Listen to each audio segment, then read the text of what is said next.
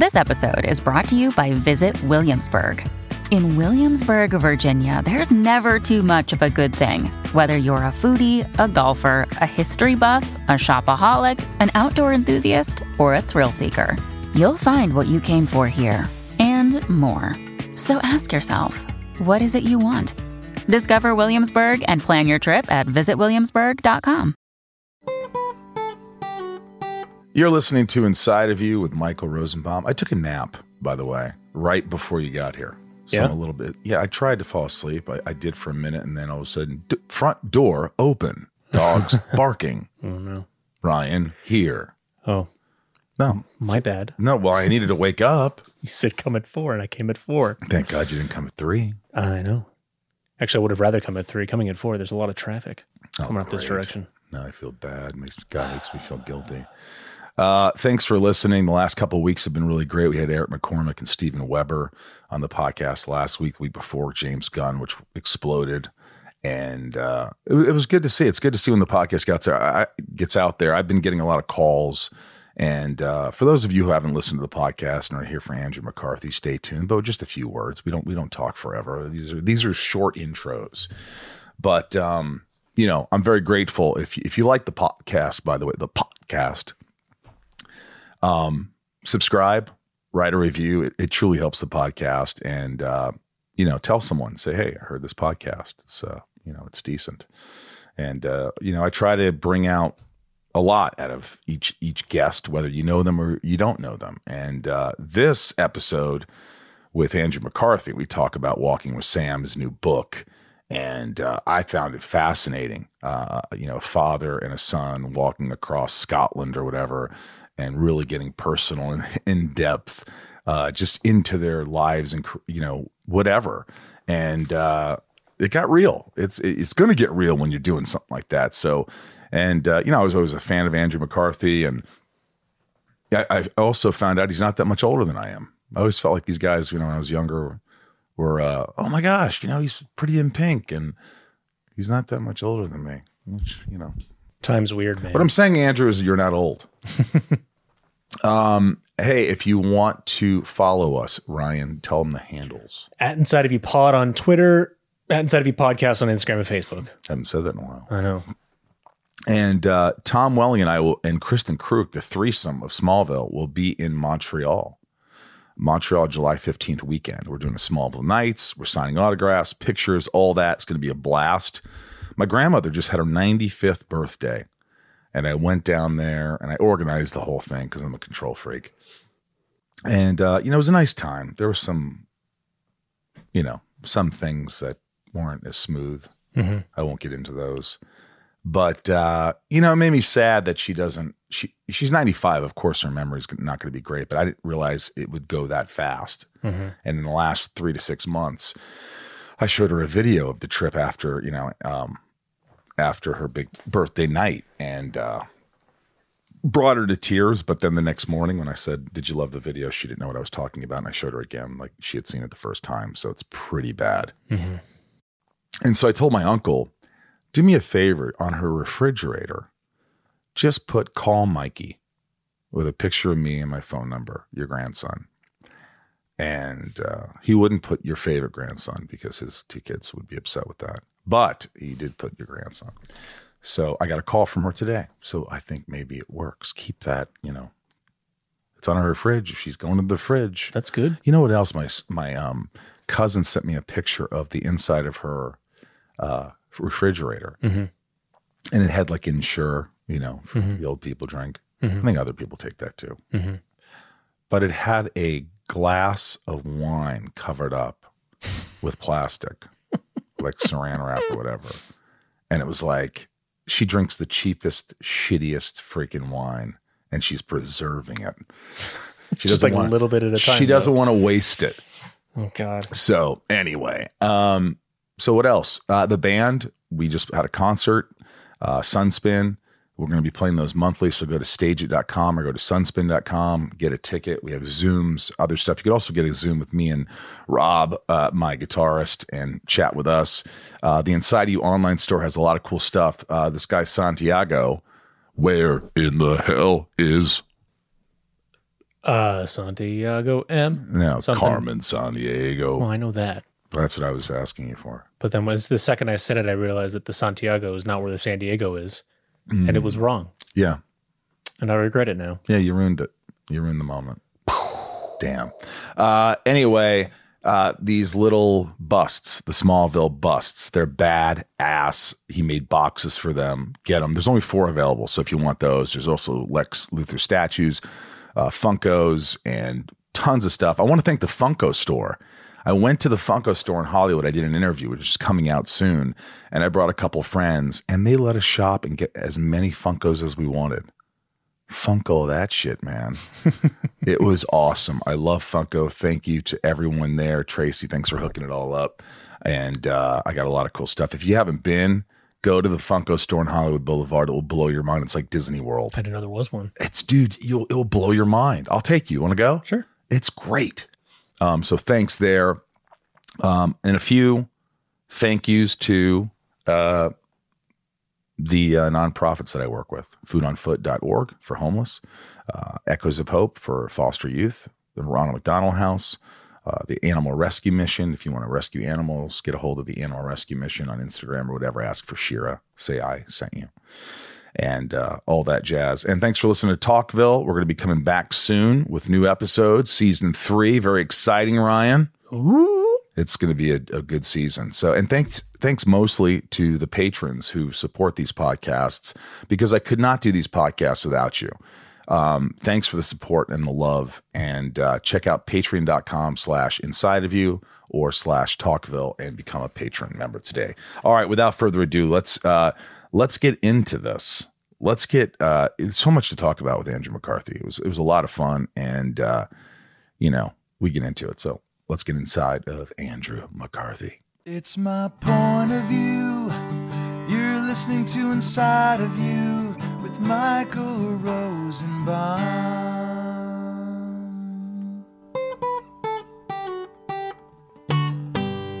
Inside of You with Michael Rosenbaum was not recorded in front of a live studio audience. It's a great setup. Thanks. I noticed you were looking at it. Now, is that sarcasm? No. Because it's great. What are you into? What do you mean? I mean, you're obviously into travel. You're obviously into writing and directing and all these other things and acting. But do you have any do you keep things? You keep posters? No, I was actually more talking about your technical setup, not your not your gag. Not my freak show? No, not your freak show. That I didn't even really notice. No, I was looking more the technical setup. I thought it was good. Yeah, I had somebody come and set this up, and I'm always scared that the camera's going to just go. And I'm like, oh shit, what camera do I get? Okay, the Lumix, I got to order this and we got to hook it up. I shouldn't worry about that, should I, Ryan? Okay, thank you. Well, you got so much going on. First of all, your agent or your publicist sent me that the book is now, your new book is on the New York Times bestseller list. And this just happened? Yeah, yesterday, yeah. So that's always Walking with Sam. Yeah. And that's always a relief. What do you mean it's always a relief? So you've had other books, the memoirs, the Brat was also bestseller? Yeah. So, which is great. No, it's thrilling because it is the only way that, the broad way that people keep score. If you can claim it's a New York Times bestseller, then you can claim success. Oh, it's real. Yeah. It's like my dad. It's like, it's an independent movie. Oh, so it's not a real movie. Yeah. No, and it's also when you've been out there shamelessly promoting it like I have, if it doesn't do something, you kind of go, oh, you've been really selling there and they weren't buying, huh? So anyway, it's wonderful and exciting and a relief. My biggest fear is, some people said write a book, and I'm like, no one cares about me. I mean, my listeners may be like what I taught, but okay, so how many people buy my book? Because I have some great stories, starting from childhood to craziness to getting to Hollywood and getting mixed up with the wrong crowd and all that stuff in between. Living with Carrie Fisher, it would be a chapter, and not sexually.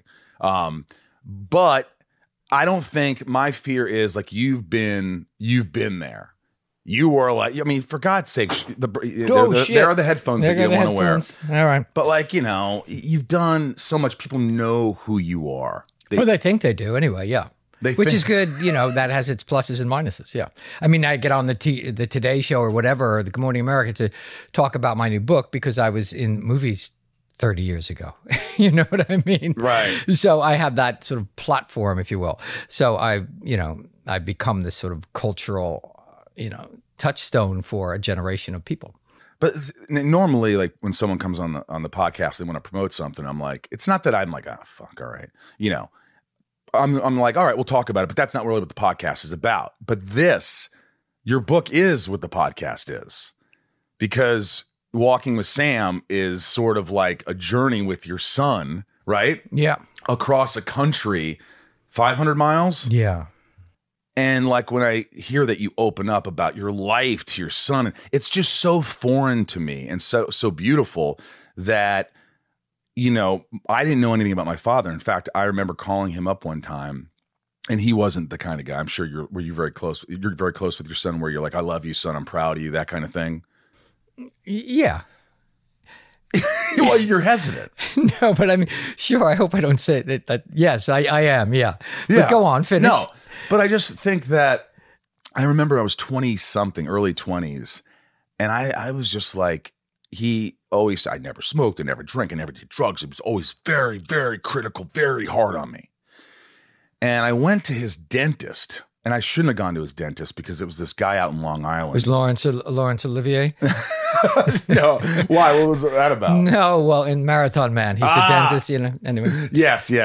I remember. The Dustin Hoffman Is it thing. safe? Yes. Is it safe? You do a lot of impressions? No, that was it. That's it. That was it, yeah. But I went out to his dentist, and he was a good dentist, but his dental place was in his house in Long Island. So it was called Fight Tooth Decay with Dr. J. And I went in there, and he was this kind of... Dude, what were you thinking? That should have been your first clue. I had no money, and this guy was going to take care of me. And I was like, what was my dad like? Oh, your dad, your dad was...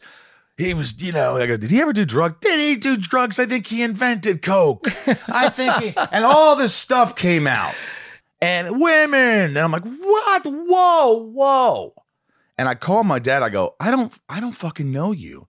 You've lied to me all these years. She's like, what do you want to hear? Is this what do you want to know? I'll tell you what you want to know. I go, did you do drugs? Yeah, I did a lot of drugs. It got to that point where like, yeah, did you have sex with other girls than mom? He goes, what are you fucking kidding? Of course. Yes. I'm like, okay. And I just started hammering him with these questions, and he answered them, but I still to this day, I don't know my real father. I mean, I know my biological father. Got it. Yeah. You know what I'm talking about. My dad's just very, maybe it's just old school. It's old school where he doesn't want me to get inside, but I get inside. But I'd like to know more about my father. I'd like to know the real story and the things that he went through. Why?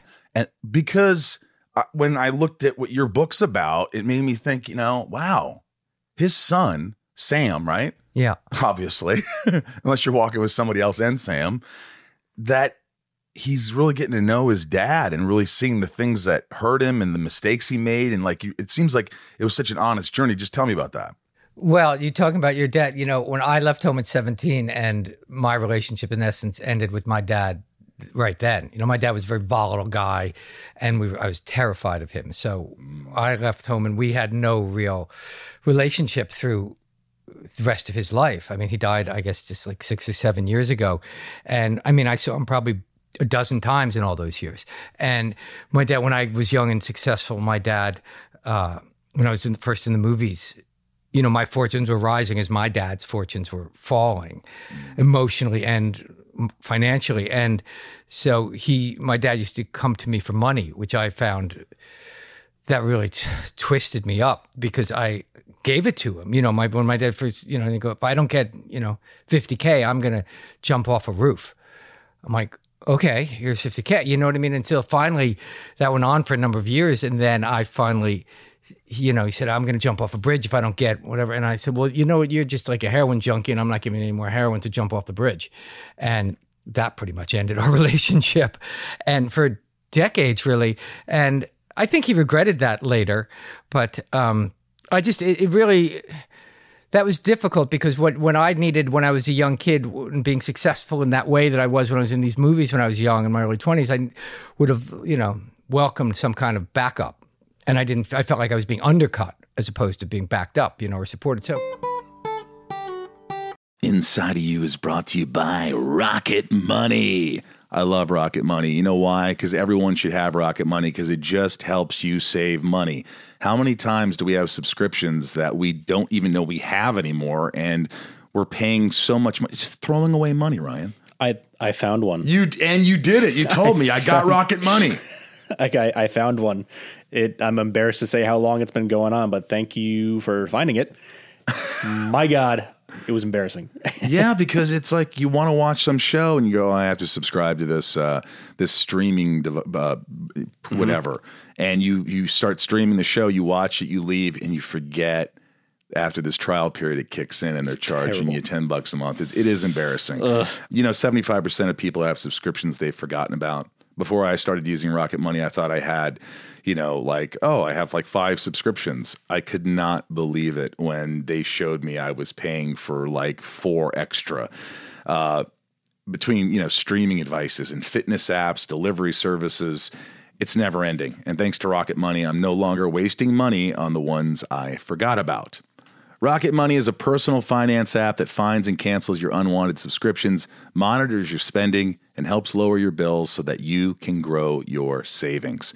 Rocket Money has over 5 million users and has saved a total of $500 million in canceled subscriptions, saving members up to $740 a year when using all of the app's features. Rocket Money will even try to negotiate lowering your bills for you by up to 20%. All you have to do is submit a picture of your bill, and Rocket Money takes care of the rest. They'll deal with the customer service for you, and I like that. Stop wasting money on things you don't use. Cancel your unwanted subscriptions by going to rocketmoney.com/inside. That's rocketmoney.com/inside. rocketmoney.com/inside. This show is sponsored by BetterHelp. I don't know how many times I have to talk about this, but it's so important. If you're sitting there right now and you're stressed or you're anxious or you have a lot on your mind and you just bottle it up and you don't know what to do, it's going to come out, and it's not going to come out in great ways all the time. BetterHelp has helped me substantially. Ryan here have been using it for a while. And don't you notice when you don't use BetterHelp, when you don't have therapy? Oh, the weeks where I miss a session? Of course, yeah. Yeah, it's like the more you talk about something, even if you don't think you have anything to talk about, things come up and it puts your mind at ease. And we all carry around different stressors, big and small. And at times we keep carrying them around rather than processing them and letting them go. When we keep them bottled up, it can start to affect us negatively. Therapy is a safe space to get things off your chest and to figure out how to work through whatever's weighing you down.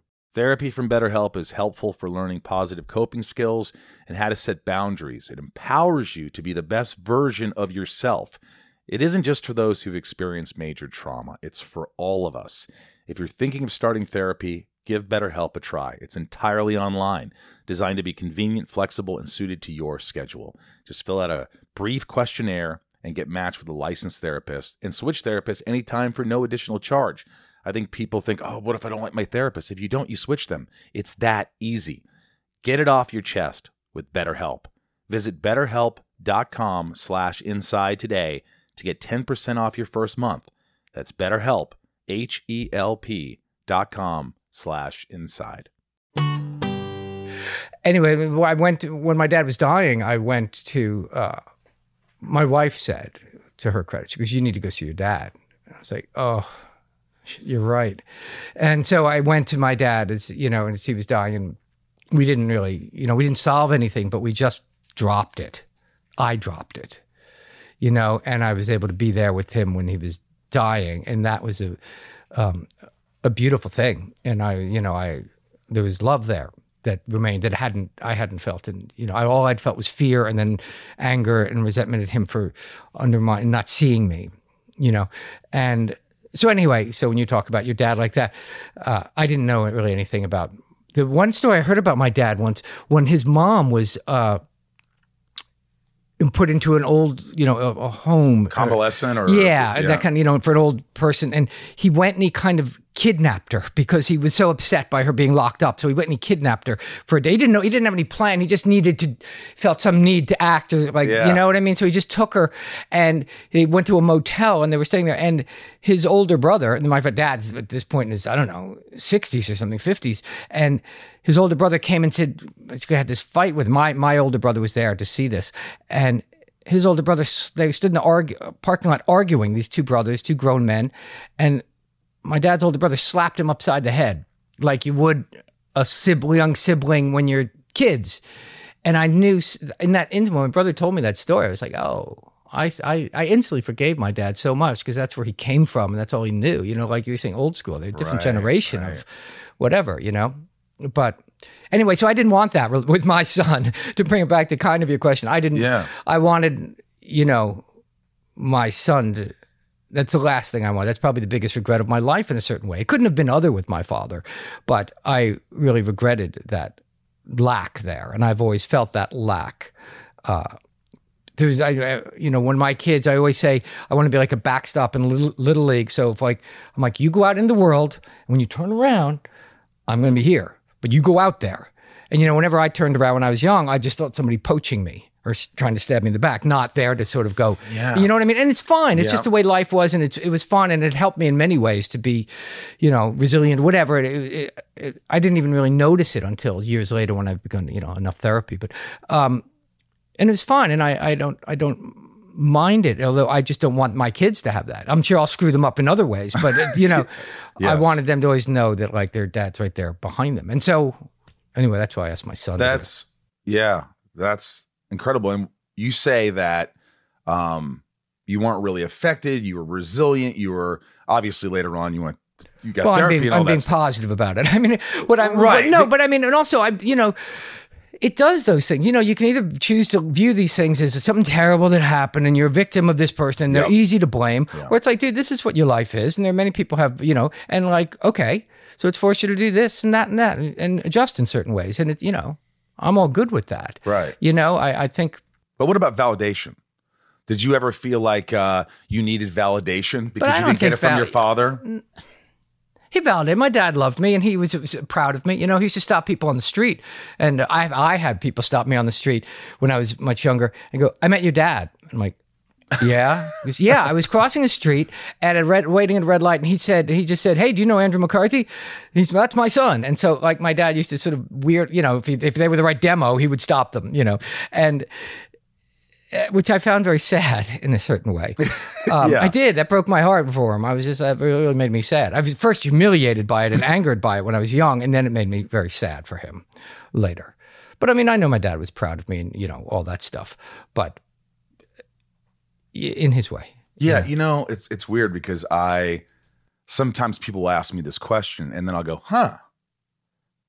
And the question is, do you think your parents love you and they're so trying to be in your life a little bit more because you've had success, because you have maybe a little money, because you have, and so did you ever have to deal with that where there's like your father, you say he disappeared, but then when you started having the success, he would see people in the street, he'd say, "That's my son, he was all this." Did you think, okay, but what if I wasn't successful? Did that ever haunt you? Like, is he doing it because he really? Well, I think success, my public success young, really harmed my relationships in my family, very much so. I was not the star of the family growing up. You know what I mean? My brother, I have three brothers, two older, one younger, and my oldest brother was like smart and, and the other one was the jock, and I was like the sensitive kid or something, but I was not the star of the family, and when I became one in a public way at 21, 22 years old, that sort of blew up my household.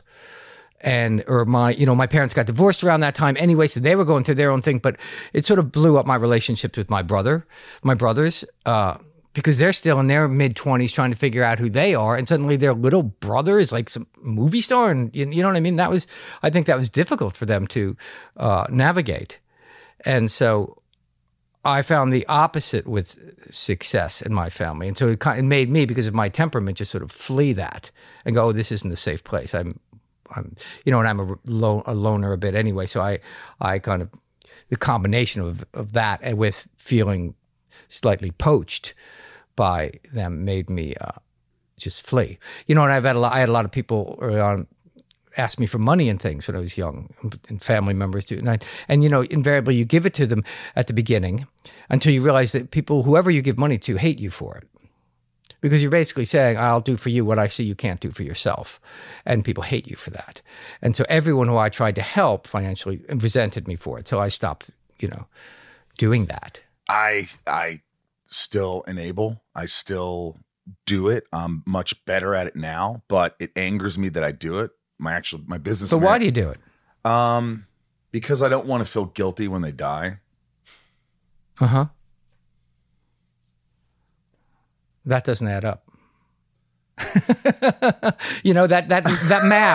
math, 2 and 2 is like 5. I want to say that, hey, I really did everything I could, and I was really a good brother or a good son or a good whatever.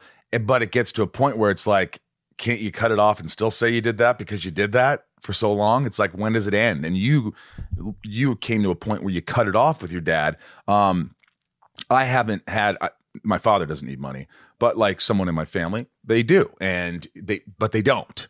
They have always sort of, been the victim. They've always sort of like, I need this, I can't do this. They're married. They have, it doesn't make sense, but I keep helping out because I do love them and I want them to be happy. I don't want them to be destitute. And maybe there's an ego thing.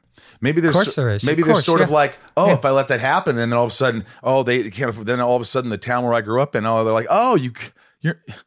your family, you have money. Why aren't you helping them? Maybe there's that sort of like, I care about what other people think. Well, of course. Yeah, but also, there's therapy a sense of for me. Andrew, this is therapy for me. There's a playing big shot too. For I give you money, so I'm empowered. I have power over you now. I don't want it. I really don't. I don't want to have that power. I just want them to be happy and do whatever they can to make ends meet and do the things that I think are simple steps into doing that. Because, I have friends that, I know that if I didn't have a job, I would go get a job. If I didn't have money, I would go figure out how to make money. These are certain things that were ingrained in me that I always knew. And it's easy to say now when you're doing well, but I know that. And a lot of people are like that. They're like, hey, I'll work at McDonald's. I'll work at wherever. But maybe there's pride in whatever, and they don't want to do that. For sure. When my dad was wanting money, I always used to say, I'd be proud of your dad if you were a bag person in the checkout, at the supermarket. But, easy for me to say. Yeah, that's true. And it was that would have been the truth, but he wasn't being able to do that. And I get that. Yeah. I get that. I wouldn't want to be bagging in the supermarket either. Hey, you're that guy from Mannequin. What are you doing putting my groceries in? You know what I mean? So I get that. Lastly about that, because I really want to talk, there's so much to talk about, but, this is sort of the center. This is the kind of what I want to, the book is, I can't wait to read this book because I feel like I need it. I need to read this book, as you can tell when I'm telling you these stories. What didn't you tell your son? Like, what things were you like, I'm not going there with you? Well, that's an interesting thing because there was one day, that's one of the things I still wrangle with my kids because I don't need to be their buddy or their pal. Mm-hmm. I want to be their father, and but I want to have an adult relationship with them. And since I didn't have one with my father, I don't have no real template for that. Which is why one of the reasons we walked across Spain together. I thought because it was I did it 25 years early, and it was a profound thing for me. So I wanted to sort of thought it might be helpful in rewriting my son and I's dynamic. But I totally then just forgot your question. No, it was just like the things that you didn't say to your son. Oh, yeah. So one day Sam said, we're about halfway through the walk, and Sam just turned to me and goes, "How are you, Dad?" And he was asking me, and I don't recall him ever asking me that before, and he was asking, wanting to know. And I was at that time, at that moment, in those previous 15 minutes, I've been, fretting about money, been worrying about work, been, thinking stuff about my wife, thinking, in a worrisome, fretful mode. And I said to him, "I'm good, Sammy, I'm good."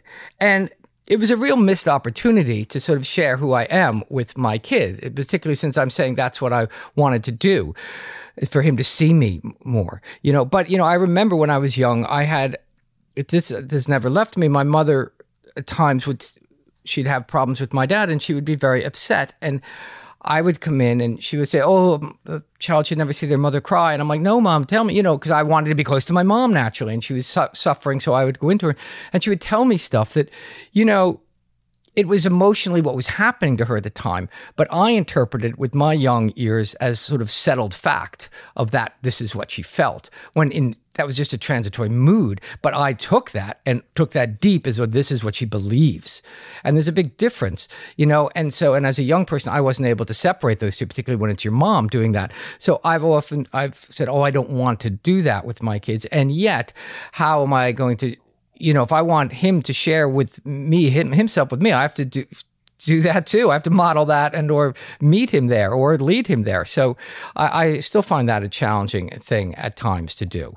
Yeah. Did you, is that in the book where you didn't say it? You talk about not saying it? Yeah, that is in the book. Yeah, where I talk about what was going on, because it was such an odd moment too, because it caught me so off guard.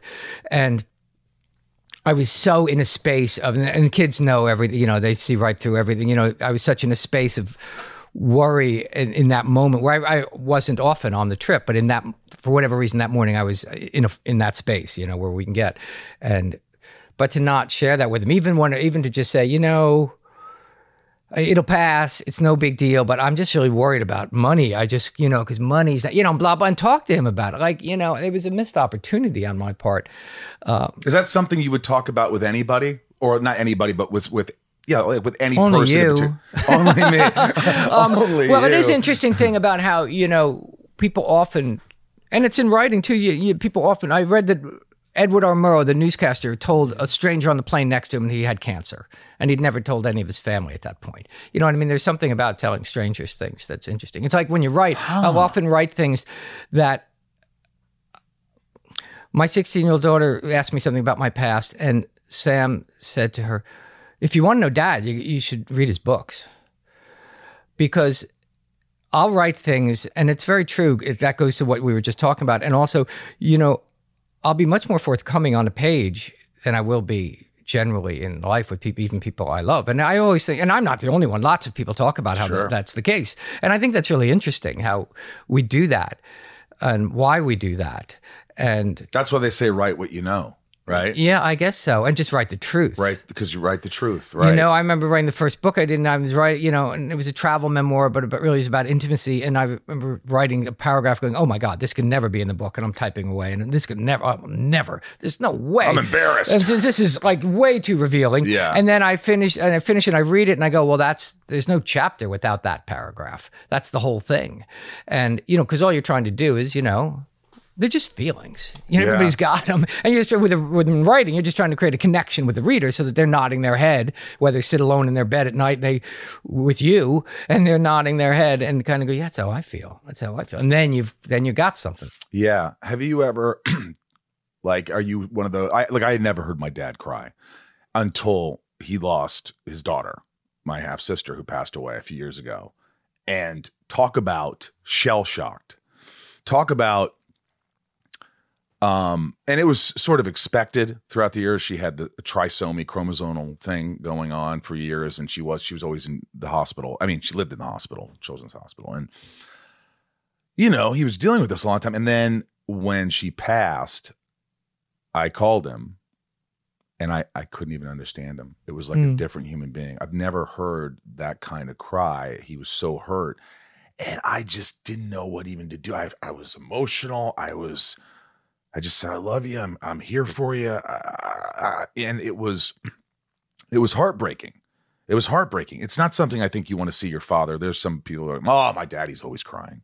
Oh, he's everything. He watches this, he cries. I think that's one of the greatest things we can do for our kids is show them our frailty. You know what I mean? And we don't want to do that as dads. Of course, we're strong, we're this, we're that, and we got it sorted out. And, but I think, there's a moment on the walk when we were walking and I tripped and I fell and I almost crashed into this thing that would have really been a problem. And I hit hard, and I normally bounce right back up if I fall because I'm so embarrassed that I just, oh no, I'm fine, But I didn't bounce back up, and I just fell, and it's a much lighter thing than what you're talking about, obviously. But the metaphor of it's the same. It's I hit the ground and I stayed there, and my son was shocked at this because I'm pretty agile in that, and so, and he helped me, and I realized Just let him help you. Let him help you. It's important for him to see that part of me. You know what I mean? And that's one of the things I have to teach is that, like, you know, like my mom now is not, you know, she's getting dementia and she's suffering, and like, you got to go help them. And that's, anyway, and so that's part of life. That's part of the cycle of what happens. And so, you know, so yeah, for you to say that's an important thing for your dad for you to get to experience that with your dad. You know what I mean? That it's not just the other way. It's, you know, it's a two-way street, which, you know, it takes being and wanting that too. Yeah. You know, it's weird. It's like, with me, he knows I have a podcast, but he doesn't know what I talk about, how I really open up. And he probably would be, you know, he'd probably be pissed off sometimes if I'm, you know, talking about it. But like, I don't talk about him. Like, I just talk about my feelings with, you know, life. And he doesn't know that. I mean, I think he knows that I went to therapy, but it's almost like he doesn't want to talk about that stuff. He doesn't go to therapy. Never would. I remember when he lost his daughter, I said, you need to go to therapy. He's like, why? You think anybody knows what I'm going through? I go, yes, I do. I think people lose their whole families on planes. I think people lose their daughters and their sons and everything. This happens to a lot of people, unfortunately. And if you talk to people and sit in a circle with some people, he's no, I'm not doing that. I'm not doing that. He doesn't want to do that. He doesn't want to tap into his emotions. He doesn't want to, and he never will. That's just what it is. But so I never feel like I can talk about any of that stuff because there's no reason to. It would just be like, oh, okay, yeah, sorry to hear that. Anyway, how'd the Mets doing?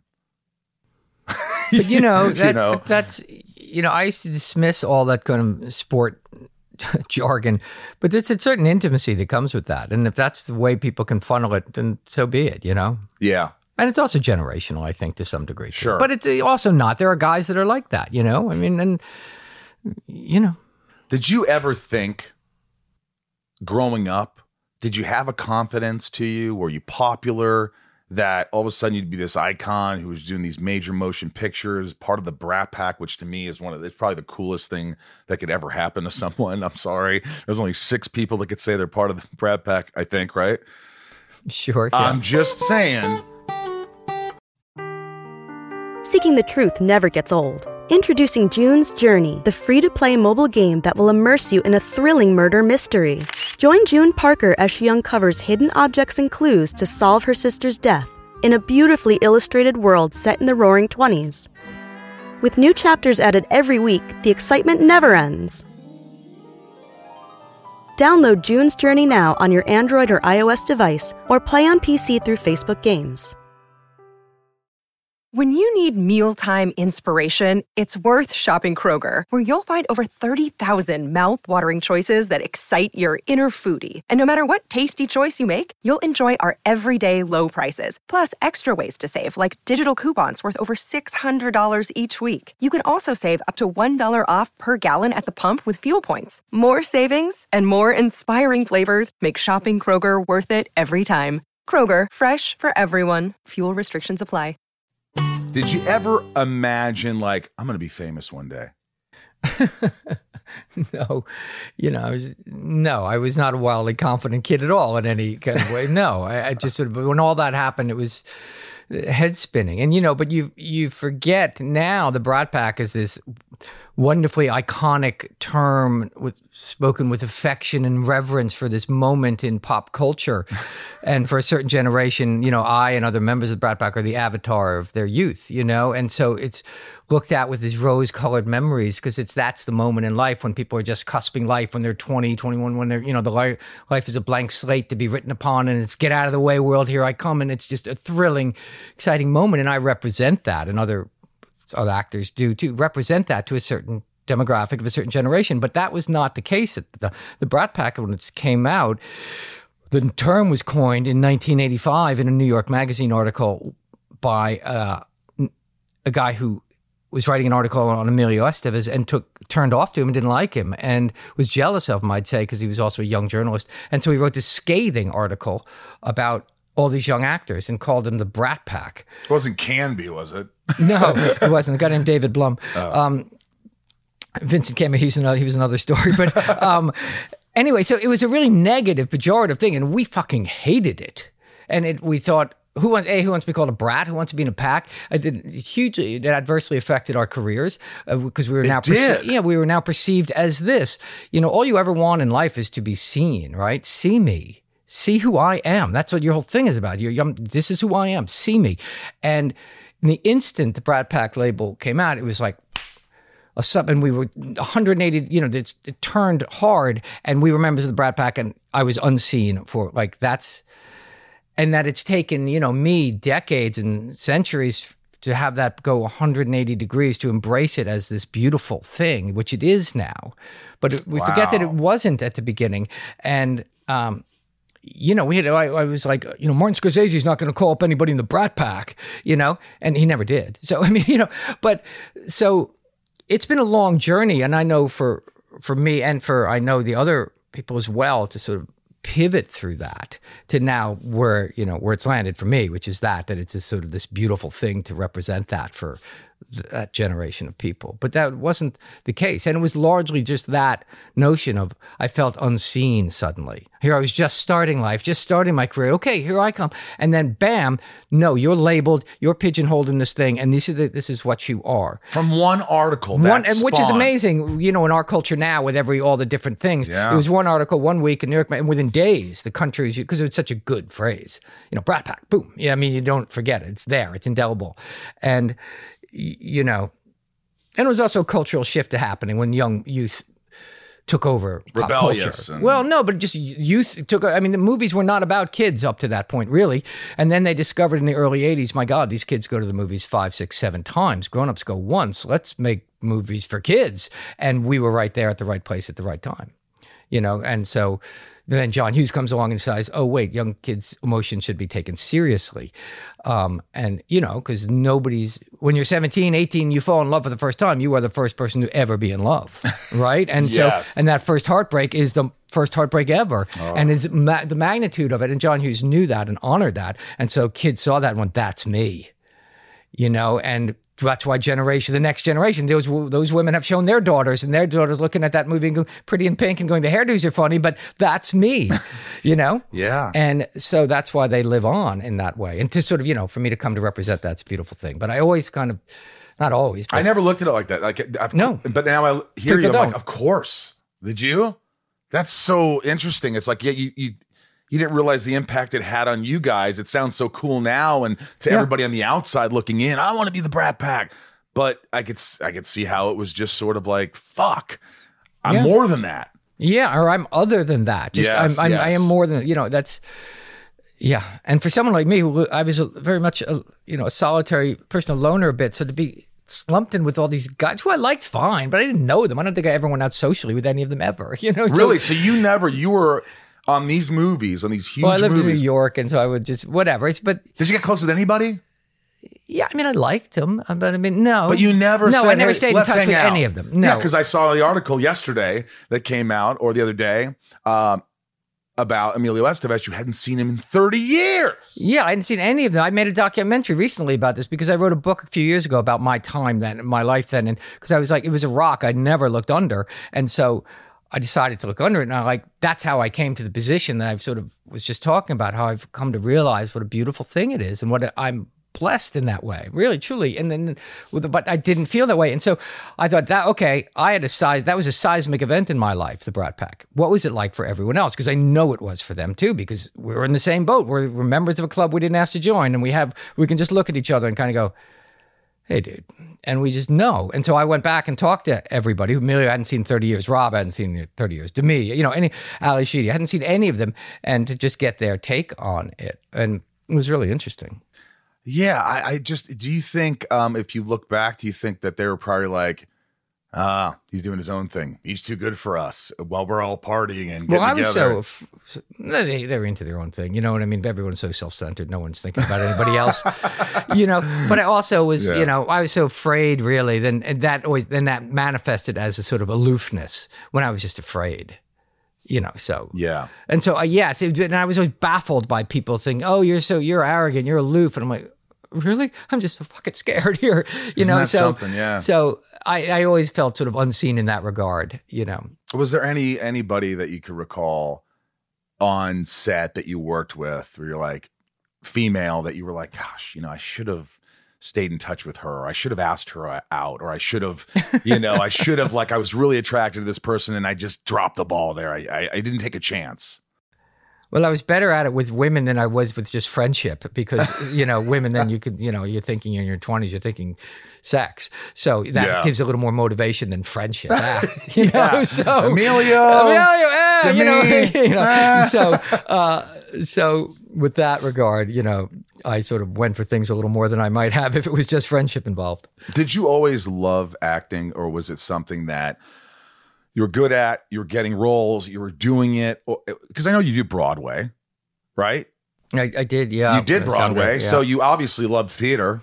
I did, yeah. No, I wanted to. That's what I thought I would be, was a theater actor. It never occurred to me I'd be in the movies, I mean, when I was 15 years old, I was cut from the high school basketball team, and my mother said, try out for the school play. And I'm like, I don't want to be in the play. I want to be the point guard, So, but I did, and I was cast as the Artful Dodger in Oliver. And when I walked out on stage at 15, my life changed. It was like Tennessee Williams, the playwright, has a line up talking about love. He says, it's as if a room that had always been half in shadow is suddenly in the light. And that's how I felt. The minute I walked on stage, I went, oh my God, there I am. There I am. And I knew it was important because I told no one. I knew it was like a little flame flicker that had lit, and if anybody could have walked by and blown it out. You know what I mean? Like when I eventually told my father I wanted to be an actor and go to college for acting, he said, no son of mine's going to be a fucking thespian. So well, yeah, I mean, so maybe I was right not to bring it up earlier, but by that point I knew what I was doing and I didn't care what anybody said, and I was going to go do it. I had no idea how. I had the wonderful gift of youth, which is you don't know things are impossible. So that's so true. Yeah, and so then it happened for me very quickly, although it doesn't feel quick at the time when you're young and stuff. But what is that? I was just talking about about ambition, and it's like I remember being in college and like getting cast in the lead roles, and all the heads of the department are like, "You're ready. You need to go to New York." And this actor Leo Burmester, who came into town, and we all gave monologues, and he took me aside and said, "You got it. You have what it takes. You need to do this. It's in your heart." Blah, and all the confidence then was just, I let's go. And I remember people were like, the percentage. I go, there's no percentage of actors. Here's the thing. I didn't ever think for a second that I wasn't going to beat the odds. I know that what I'm doing I'm going to make it. I swear to God, I thought that. And what happens is life happens and you start to do things. And if you don't have this solid foundation, like I said, and everything's sort of, you need to be validated and you're great, eventually there comes a time where you're like, I felt like fear got in the way and ambition kind of took a step aside. I felt like I never have that ambition like I had, that energy, that just like I'm going for it. I felt like that has been sort of lost. If not lost, it's, there's remnants, but it's sort of, it's not like it was. Do you feel like that happened with you at all? Sure. And once you experience failure, then you can't forget that. And failure you go, whoa, okay. So then there's doubt. And then in that doubt creeps in fears and all those anxieties and all those kind of things, for sure. For sure. Yeah. I mean, has that happened? Like, were you confident on sets when you were acting? Were you enjoying it? Were you loving being on set and acting? I love being on sets. I have to say, I do love being on set.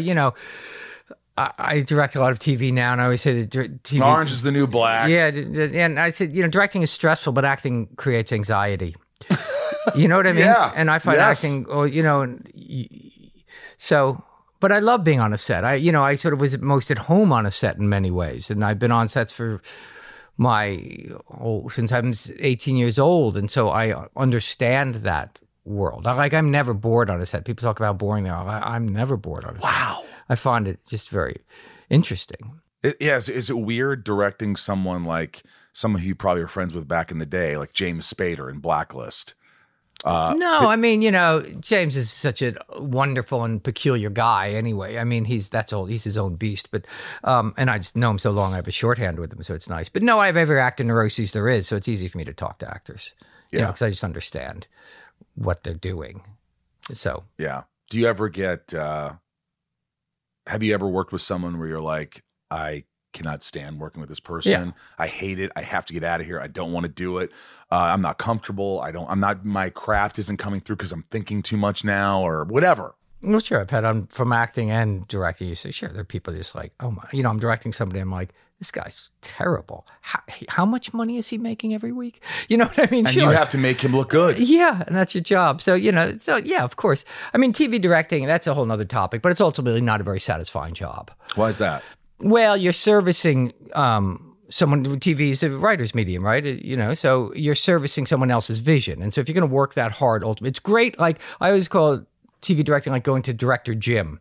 Like this week you're doing chest, next week you're doing arms because like shooting in different styles, different kind of, and so that's all very interesting. But ultimately, unless you're doing your own thing, it's not very satisfying. And they'll just get someone else to do it. Once a TV show is up and running, it's just you're making the sausage. And shows can happen without a director very easily. You have a good DP and you have the directs an itself AD, a lot of ways. and the actors don't listen to you anyway. And so it directs itself. And there are many examples, of people that have no idea how to direct it or directing TV shows. And the shows good. And you notice, you'll watch a show and you'll kind of go, yeah, that one was really good. It had its flow to it, and that's the direct, because TV directing, really what you have is transitions, because every TV show is going to end up in a close-up, but, so there are certain things you have, and if you can talk to an actor, that's helpful. But ultimately, I don't find it utterly satisfying, rewarding work. Right. I remember... Another day is here, and you're ready for it. What to wear? Check. Breakfast, lunch, and dinner? Check. Planning for what's next and how to save for it? That's where Bank of America can help. For your financial to-dos, Bank of America has experts ready to help get you closer to your goals. Get started at one of our local financial centers or 24/7 in our mobile banking app. Find a location near you at bankofamerica.com/talktous. What would you like the power to do? Mobile banking requires downloading the app and is only available for select devices. Message and data rates may apply. Bank of America NA, member FDIC. What's up, everyone? It's Reality Steve, your number one source for all things Bachelor Nation and reality TV.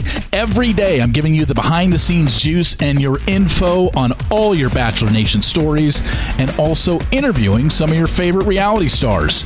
My name has been synonymous with spoilers, but I'm so much more than that. Give me a listen. The Reality Steve Podcast, part of the Believe Network. Just search BLEAV on YouTube or wherever you listen.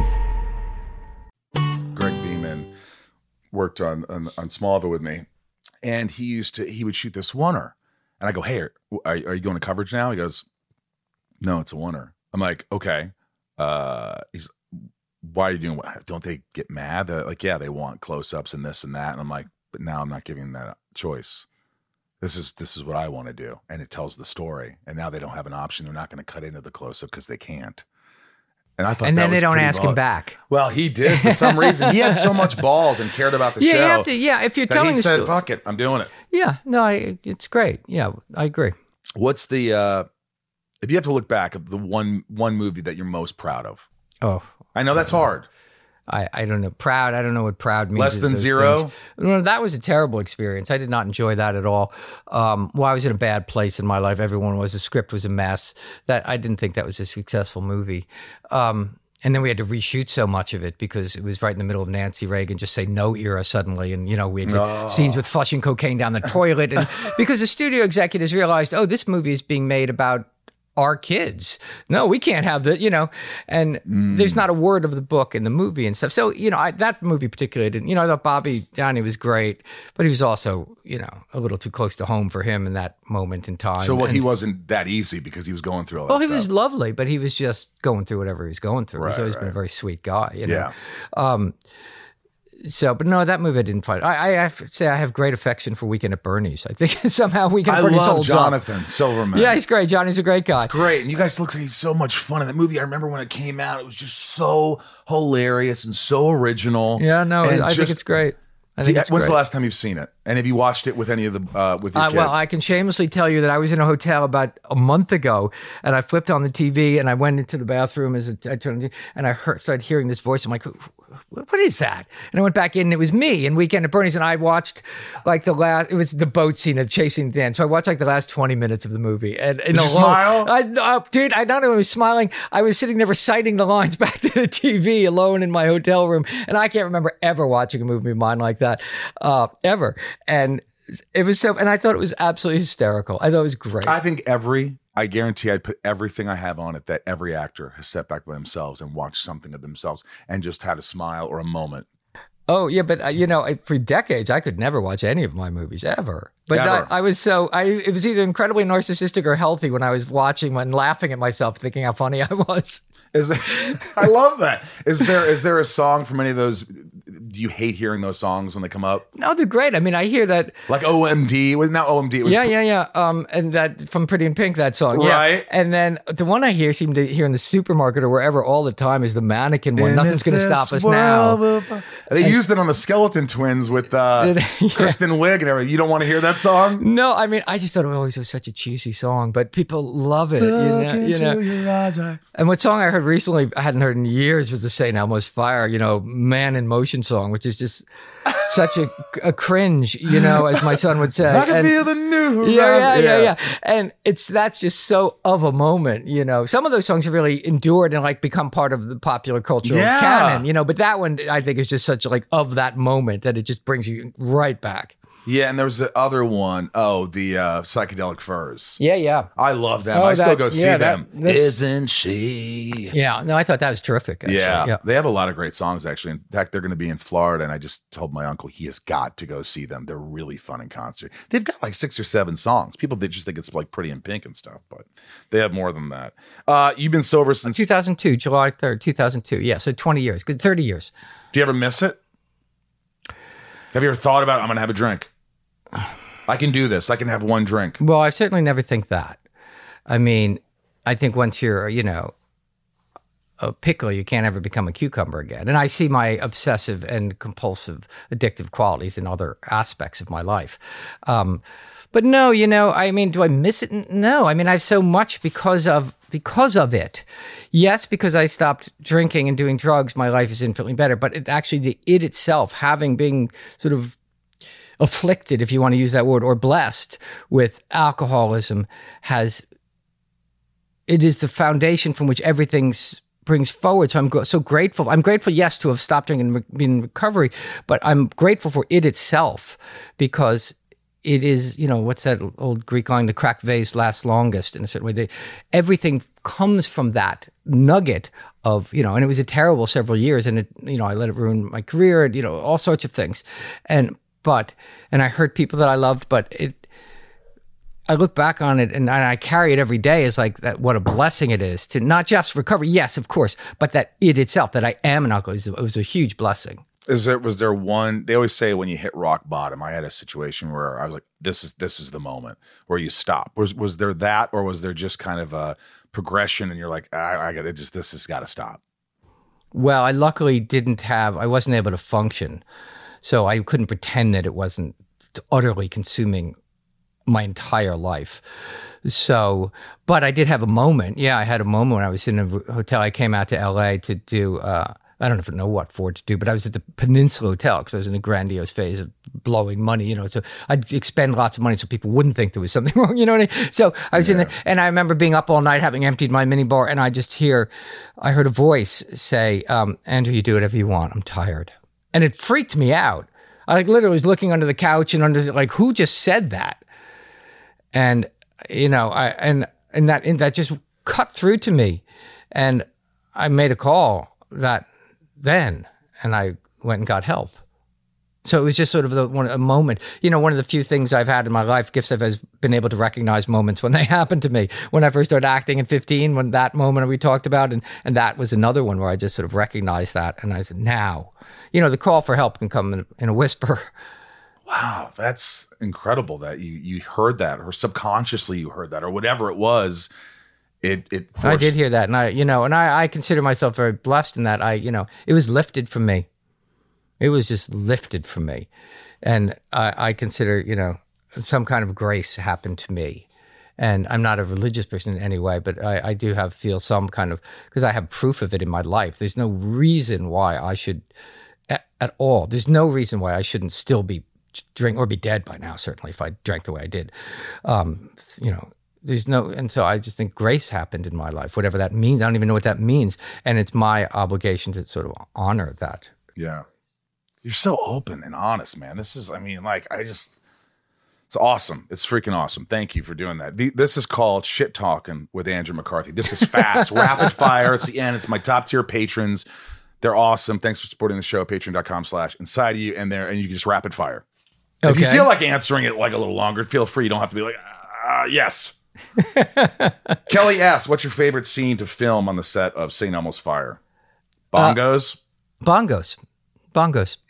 Which I thought, actually, when it was finished, I thought, well, I just ruined my career. Is that what you thought? Well, it's what I said to the DP.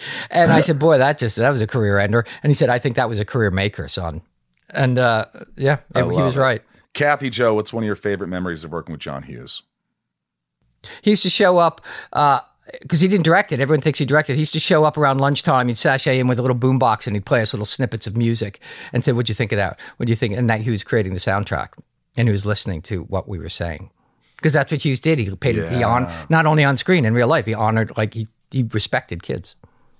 Super Sam, what drew you to the role of The Resident? Watching your character struggle to balance with his addiction while also needing the drugs to perform his job was incredible. It was fun to act again. They asked me, and I said, "Oh, I haven't acted in ages. Let's do that. It'd be fun." And scary? No, not at all. It felt like, there's the joke about two fish swimming in the ocean, and one passes the other and says, "Ain't the water fine today?" And the other says, "What water?" I mean, if that's what it felt like for me. It just felt like breathing to me. Going back to it, I really enjoyed it. Jessica B., of all the TV shows you've directed, which one was your favorite and why? I loved doing Orange is the New Black at the beginning because it was a very exciting time. It was like they were inventing, Netflix they were the company that mailed you DVDs. Yeah. And you know what I mean? And they're making the show, and when they said it was going to be streaming, I went, okay, cool. What channel is that on? I couldn't grasp that. And then when they told me it was going to be, they were going to put them all on in one night. I remember sitting in the producer's office when I heard that, and I said, well, that's the stupidest idea I ever heard. And, I was right again. And it just changed the way, we tell stories now. So that early on was very exciting. Nathan J., we kind of answered this. Is James Spader an intimidating person to work with? No, James is delish. If you don't know what you're doing, he'll eat you alive. But that's true of so many talented people. They don't suffer fools. While I was on the set, we were laughing, and one guy came up and said, what were you guys like back in the day? And James just looked at him and said, we're exactly the same, only now we're more so. And I'm like, yeah, I don't know what the fuck that means, but yeah, that's right. That's amazing. Stone Age, last question. Did you get to keep any props from Weekend at Bernie's? One of your all-time favorites, or have you ever kept any props? My question. I did when I was young. I used to keep props, one thing from each show, but I don't remember anything I have from Bernie.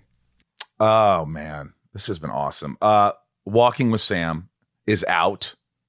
It will be out. It is out. Yeah, it is out. Yeah, May 9th it came out. Yeah. So this is New York Times bestseller list. Yeah, you awesome. Know I care about it because I talked about it because it's so. I want to learn things and how you deal with family members, and I just think it's a beautiful journey, and I can't wait to read this. Just what I've read about it and the interviews and things like that, and what you've told me, it's a must read.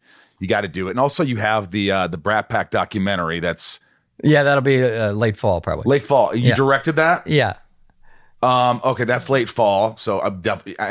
That's going to be a success. Everybody and their mother wants to watch that. Well, of a certain generation, I think it has certain, immediate appeal, and we'll see. What else do you want to do? What else do you want to direct more? Do you want to write more? Are there more books to come? I'm supposed to be writing a pilot for Sony, but once the strike's over, we'll get to that. But I just like to make stuff. So I just keep making stuff. What about this is it. What about today, in today's world, when you look back and the movies and the time and the movies that were being made, the blockbusters, even the Star Wars and all these things, when you look at the geography now of the movies that are being made, do you like what's happening? Do you think it's too much? Are there too many streaming platforms? Do you get lost in what the hell is going on? there's just so many options. It's like this menu that it just never ends. I think it's all kind of fantastic. You know, I mean, I think there's so many different rabbit holes for people to fall down. You know, when I was the thing about the Brat Pack, to go back to that, there was only, it was a very unified youth culture. There was one thing, so everyone knew the Brat Pack. That's why every one of that. Now there are a million little things, so there isn't that kind of unified thing. But I think it's fantastic now, all the different stuff that's going on in different avenues. And you know, the first thing I ever heard when I came into show business was, "Oh, it's so hard now. It's so hard. You should have been here a few years ago and always got tours. Oh, now it's so." And all I've ever heard is how hard it is. Always and anybody that says that to me, I just go, "Okay, thanks, Sharon. I'm not at all interested in hearing anything you have to say." You know what I mean? Don't tell me how hard it is. It's just like, it's always been hard. No, but it's always been hard. It'll always be hard. Yes. You know, go do your thing and like, shut up. You know what I mean? Yeah, that's the perfect way to end. Do your thing and shut up. Thanks for being on here. This was awesome, man. Thank you. Thank you. That was great. What can you say? Can't say much other than great guest. Yeah. Great guest. I was a little nervous because he's an icon. It's like an 80s icon that but he's done so much. You know, he's directing, he's writing books, he's just doing it. And I love that people are following their passion. And it doesn't matter what you've done. It's a matter of like what you're doing for yourself. You know what I mean? You could be a big star and all that stuff, but if that's all you got, if you don't have something on the side, the passion, Ryan, you have something on the side? A passion on the side of this? Yeah. No, this is it. This Passion is of the Christ. This is it. No, do you have like, you play guitar? I play guitar. I'm in several sports rec leagues now. Dodgeball, kickball, soccer. Oh, you're doing it. Softball. Yeah. Those are passions. Those are fun. Yeah. They are fun. Yeah. Yeah, I enjoy them. It's nice to get out. Keep doing them. Big shout out to the top tier patrons. Thanks for listening. Thanks to Andrew McCarthy for coming on the podcast, brother. And these are the top tier patrons, patreon.com/inside of you. These are the guys that give a lot, and I shout out their names every episode. And they get packages and YouTube lives and many more awesome things, perks inside of you. Patreon.com/inside. Here we go. Shout outs. Nancy. D. Leah. Oh, no. Leah? S. F. Leah K this time. What? Leah K. Leah K? It's not. It's got to be Leah S. Because I think she messaged me about that. Unless Leah S. Leah Stubbs. Unless she got married. We need you. No, she's already married. All right. 2 kids. Again? Little Lisa. Mm-hmm. Remember her? Mm-hmm. She's awesome. Mm-hmm. Yukiko. Yukiko's still with us. Yukiko, I miss you. Jill. E. Correct. Brian. H. Nico. P. Robert. B. Jason. W. Sophie. M. Raj. C. Joshua. D. Jennifer. N. Stacy. L. Jamal. F. Janelle. B. Mike. E. Eldan. Supremo. Eldan. Supremo. Eldan Supremo. 99. More. Santiago. M. Mm-hmm. Hi, Santiago. Chad. D. No. W. What? It's a W. W. W is correct. Leanne. P. Can't forget Leanne P. Maya. P. Maddie. S. Correct. Belinda. N. Dave. H. E. No, H. you're right. Okay. Hello, Michael. It's Dave. I love Dave. It's only Dave, isn't it? Dave's a really good guy. He's got a very subtle way of speaking, and I like him a lot. It's only Dave. Sheila. G. Brad. D. Ray. H. Ha-da-da. Tabitha. T. Tom. N. Talia. M. Betsy. D. I miss Betsy. I always say that. Angel. M. Rhiannon. C. Corey. L. No. D. F. Corey. N. Sounds like Corey. Corey. C. K. K. Corey K. Dev. Nexon. Michelle. P. Just think Canadian. Fur. Michelle. A. Hey, it's correct. Jeremy. Irons. C. Jeremy C. Bogan. Brandy. It's a stretch. Brandy. Brandy D. Correct. Yevor. Vor. Joey. C. M. M. Eugene and Leah. Corey. L. Heather. H. Heather. Remember I always say this actress? Heather. L. Correct. Jake. Actor. From State Farm. Jake. His father was Gary. B. Angela. B. F. Mel. C. S. Caroline. Mel C was one of the Spice Girls? Caroline. Oh. Caroline R. R. And then just remember after R comes S. So Christine S. Caroline R. Christine S. Eric H. Shane R. Andrew M. Tim L. Oracle. Amanda R. Jen B. Kevin E. Stephanie K. Jarrell. Jammin J. Leanne J. Luna R. Mike F. Stone H. Brian L. Aaron R. Kendall L. Meredith I. Kara C. Jessica B. Kyle F. Marisol P. Andrew M. Estevan G. Kaylee J. Brian A. Ashley F. Marion Louise L. Romeo the Band. Veronica Q. Frank B. Jen T. and Nikki L. Couldn't do this without you guys. Thank you so much for the support and love. I just message back everybody, by the way, who just joined Patreon. I do it hopefully every month, and I message you guys. So there you go. That's it. Thanks for listening. Another great episode next week. If you thought this was great, I did. From the Hollywood Hills in California, I am Michael Rosenbaum. I'm Ryan Tails from Hollywood, California. Give a wave. We love you guys. Thank you. Be good to yourself. I'll see you next week.